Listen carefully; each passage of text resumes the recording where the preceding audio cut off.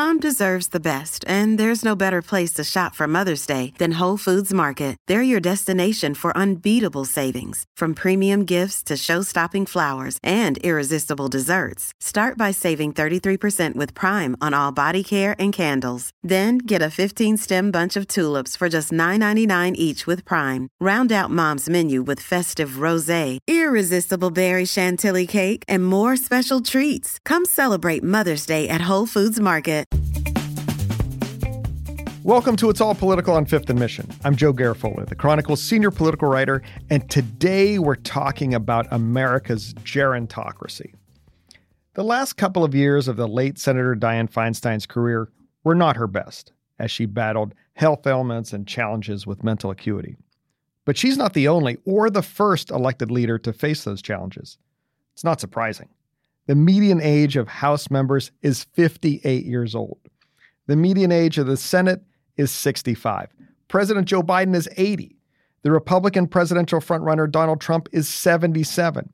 Mitch McConnell, the top Republican in the Senate, is 81 and has twice frozen mid-sentence during public appearances recently. It can be hard for some folks to step away. Take longtime Bay Area Congresswoman Jackie Speier.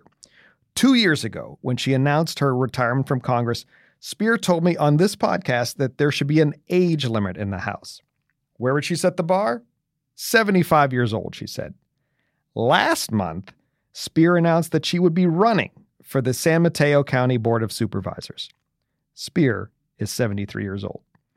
There is mounting frustration with baby boomer and older politicians who continue to refuse to leave the stage and share power with a younger, often more diverse generation. What is the effect of that on younger people who want to run for office? And how does it affect how our government works? Here to talk about all this is Amanda Litman. She is very concerned about the graying of America's political leaders. She's the co-founder of Run for Something, an organization that recruits and supports young, diverse, progressive candidates for office. It connects them with fundraising networks and walks them through the early stages of mounting a campaign that can be daunting to someone new to the process. Why is all that support needed? I started by asking Amanda why it is that the odds seem to be so stacked against young newcomers to politics. The United States is a gerontocracy, a government run for, by, in service of our older citizens. And it's a structural issue that I think can really feel like it makes government so wildly out of touch. And there's a couple issues at play here. One is gatekeepers, people who've kept young people out of running for office. That's something my organization, Run for Something, is trying to fix. We're trying to bring more young people into the fold. Two, there's a tendency for older folks to hang on a really long time, stay in office for 10, 20, 30, 50 years in some cases, both because there's some privileges to seniority, especially in Congress, but also because what do you do after you've been a member of Congress or a senator? It can be very scary, it can be very frightening. And three, there's some financial issues at play here. It's often very expensive to run for office. It's very expensive to maintain two households. Often the only people who can do it are the ones who already have access to wealth, which is often older people, all of which gets us to a place where government just doesn't represent the American people anymore. Now, what is the effect on younger people who want to run for office? Here in California, there's a sort of a backup. Much of our congressional delegation in Northern California is over 70. For younger people to step up and lead, older folks have to step aside. The political reality is such that there's only so many open seats. There's so many seats in the first place that people can engage with. When you have a bottleneck, it really prevents new folks from participating, and not just from people moving up the ladders, but from other people getting in at the lower ranks, knowing that there isn't a chance for upward mobility if there's something that they might be interested in. And does this hurt one demographic more than another? How about for younger people of color? Does it make it doubly difficult on them to try and start raising money and such? Doubly, triply, exponentially, especially for young women of color, young people of color who might identify as LGBTQ, anyone who deviates from what the, traditional quote unquote politician looks like, anyone who isn't an older white man often will have struggles raising money. That's one of the reasons why they're often not asked to run in the first place, because the people who are bringing people in as candidates are looking for folks who are guaranteed money raisers, because resources are scarce. all of which creates a system where young people are left out of the fold. What's the, you sort of alluded to this earlier, but what's the effect on how the country is run when its leaders turn gray? And I'm thinking of technology issues. There's famously, a senior senator once said, the internet is a series of tubes. You remember that. What does it mean? What's the practical effect on the day-to-day governing, of the country? Oh, boy, if you've ever watched a congressional hearing on technology, it is so demoralizing. It's older senators often asking questions like, how does Facebook make money? And why do my emails go to spam? Those are actual questions, by the way. Real questions, hand to God. Just not understanding the industry that they're supposedly trying to regulate and oversee. We also have this issue come up on things like housing, education, transportation, reproductive health. Over and over and over again, the experiences of a 60 or 70 or 80-year-old are not in line with that of a 20 or 30, even 40-something right now.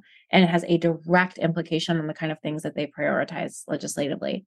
And I think especially on housing, this is one of those things where, like, if you have ever tried to explain to, I don't know how old you are, but like when I tried to explain to my grandma a couple of years ago how I was searching for roommates for a group house on Facebook, like she didn't understand what that meant, like how that infected the way that I entered the housing market as a renter, or the way that, I'm now in my mid-30s, the idea of buying a house, especially there's no such thing as a starter home anymore, at least in the places I want to live and raise a family and have a job. That is the kind of, participation in the housing market that a 60 or 70-year-old just doesn't have experience with and doesn't share, and therefore can't really legislate in the same way to solve the problems that so many of us are facing. So if young people feel disconnected, are you concerned that some of them could turn away from mainstream politics? I think we especially have a moment where some young voters are eager to burn it down. They're pissed with the status quo. They think their housing has stayed more expensive. For young people who have families, childcare is still outrageously expensive. Basic goods and services, even though inflation has slowed down, are still really expensive.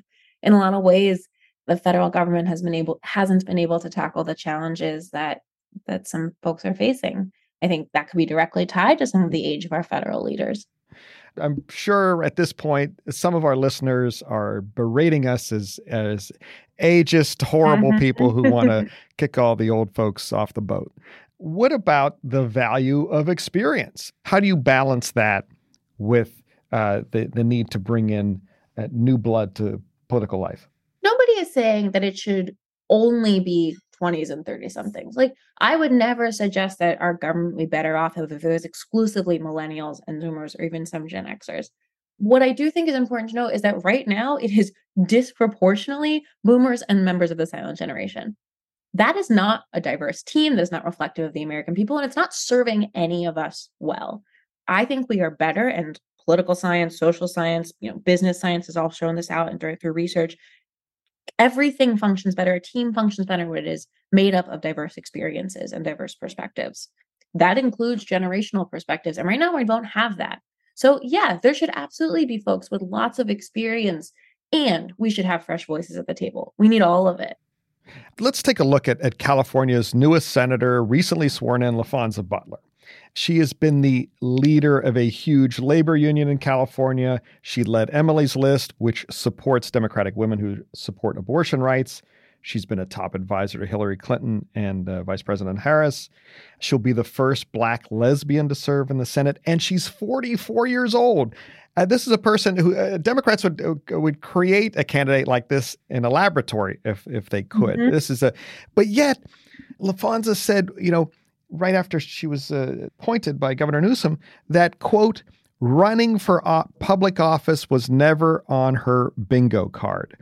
What does that tell you?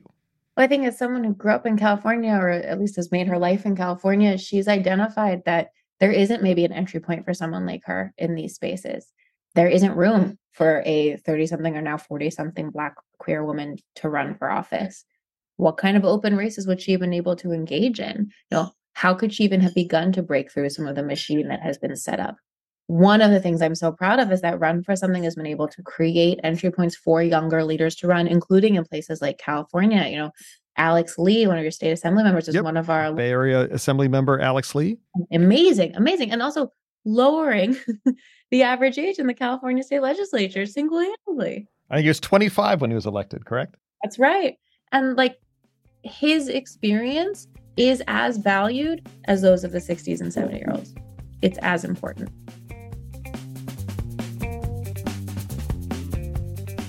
We will return to our conversation about America's gerontocracy after this short break. But before we go to break, though, we have a special request for you, our listeners.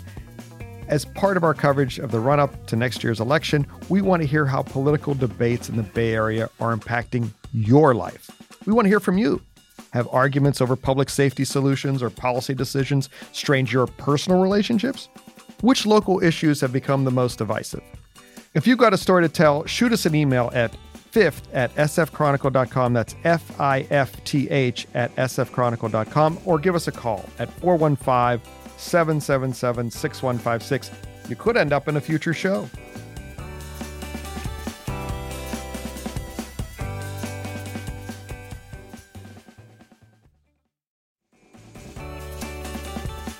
Now back to our conversation about America's gerontocracy with Amanda Litman, co-founder of Run for Something. So what's the solution here? You talk about opening up pathways. Do we need to change any kind of laws or requirements or what? What are some of the solutions here that would let the youngins have a little bit more of a chance?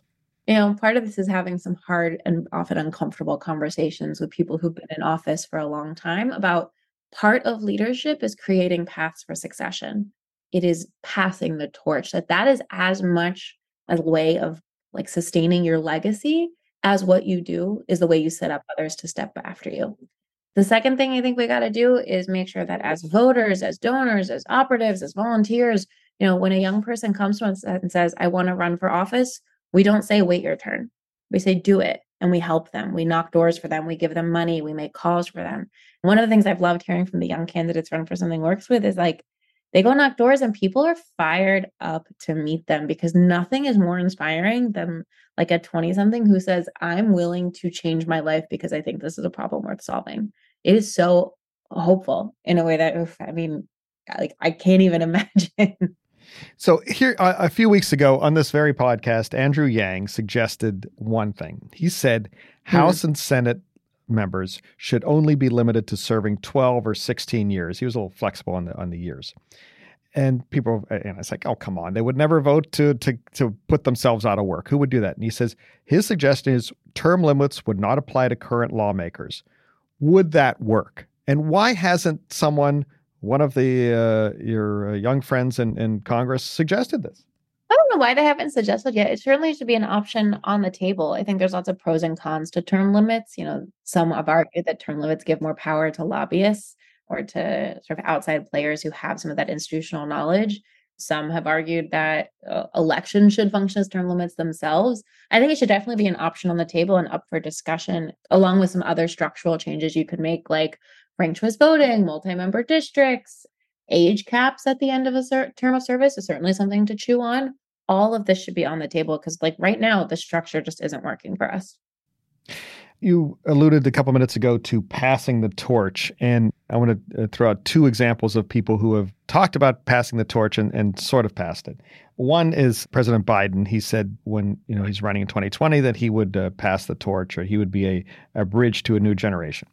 And the other person is Speaker Emerita Pelosi, who said that she would, and she did give up her position in leadership, but yet remains in the Congress as sort of a eminence grise there, and she's always helping behind the scenes. We've had folks on the podcast talking about that.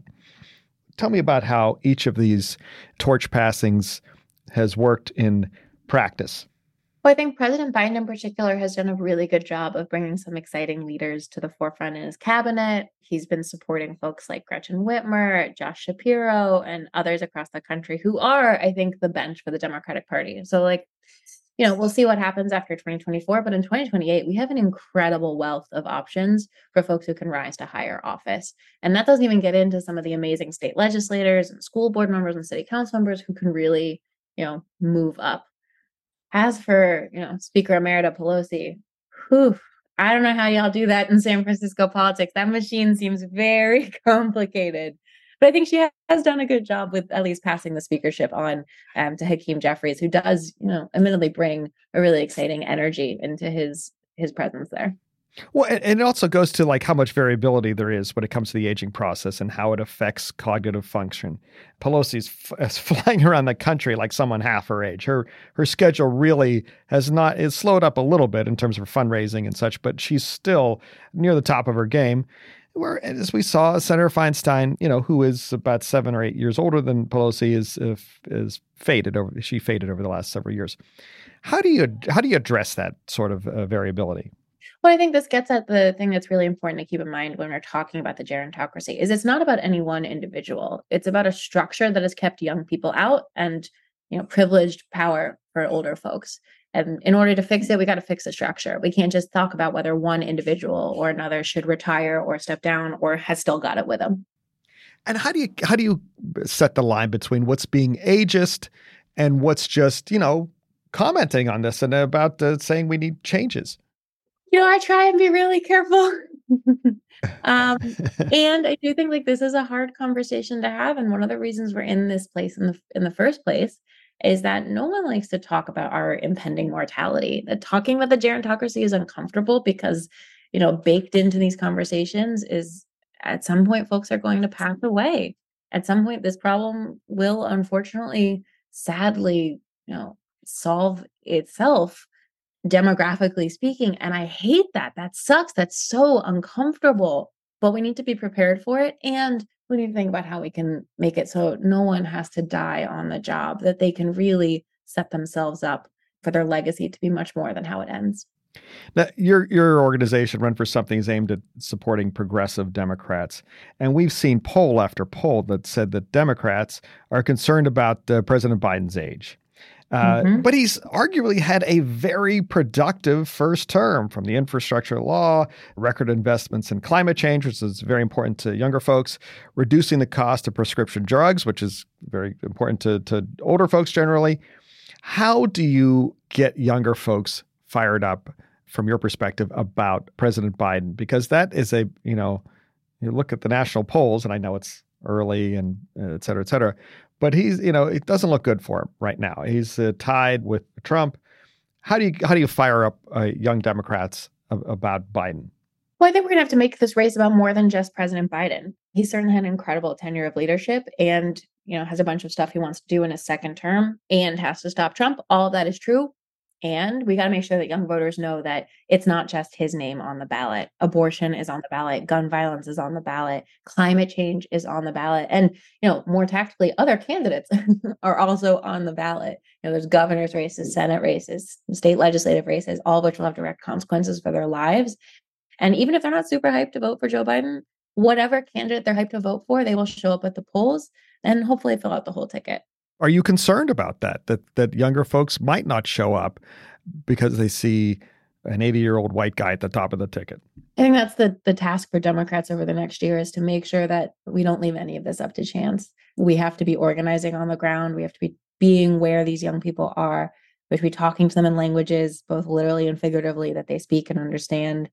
And, we have to acknowledge that, okay, Joe Biden is pretty old. That's true. But we can't miss this opportunity to stop Trump, and we can't miss this opportunity to make progress on the things we care about. All right. Tell us a little bit about what your organization, Run for Something, is going to be doing over the next few months as we gear up here in California. We're going to be casting ballots in our primary in about 4 months.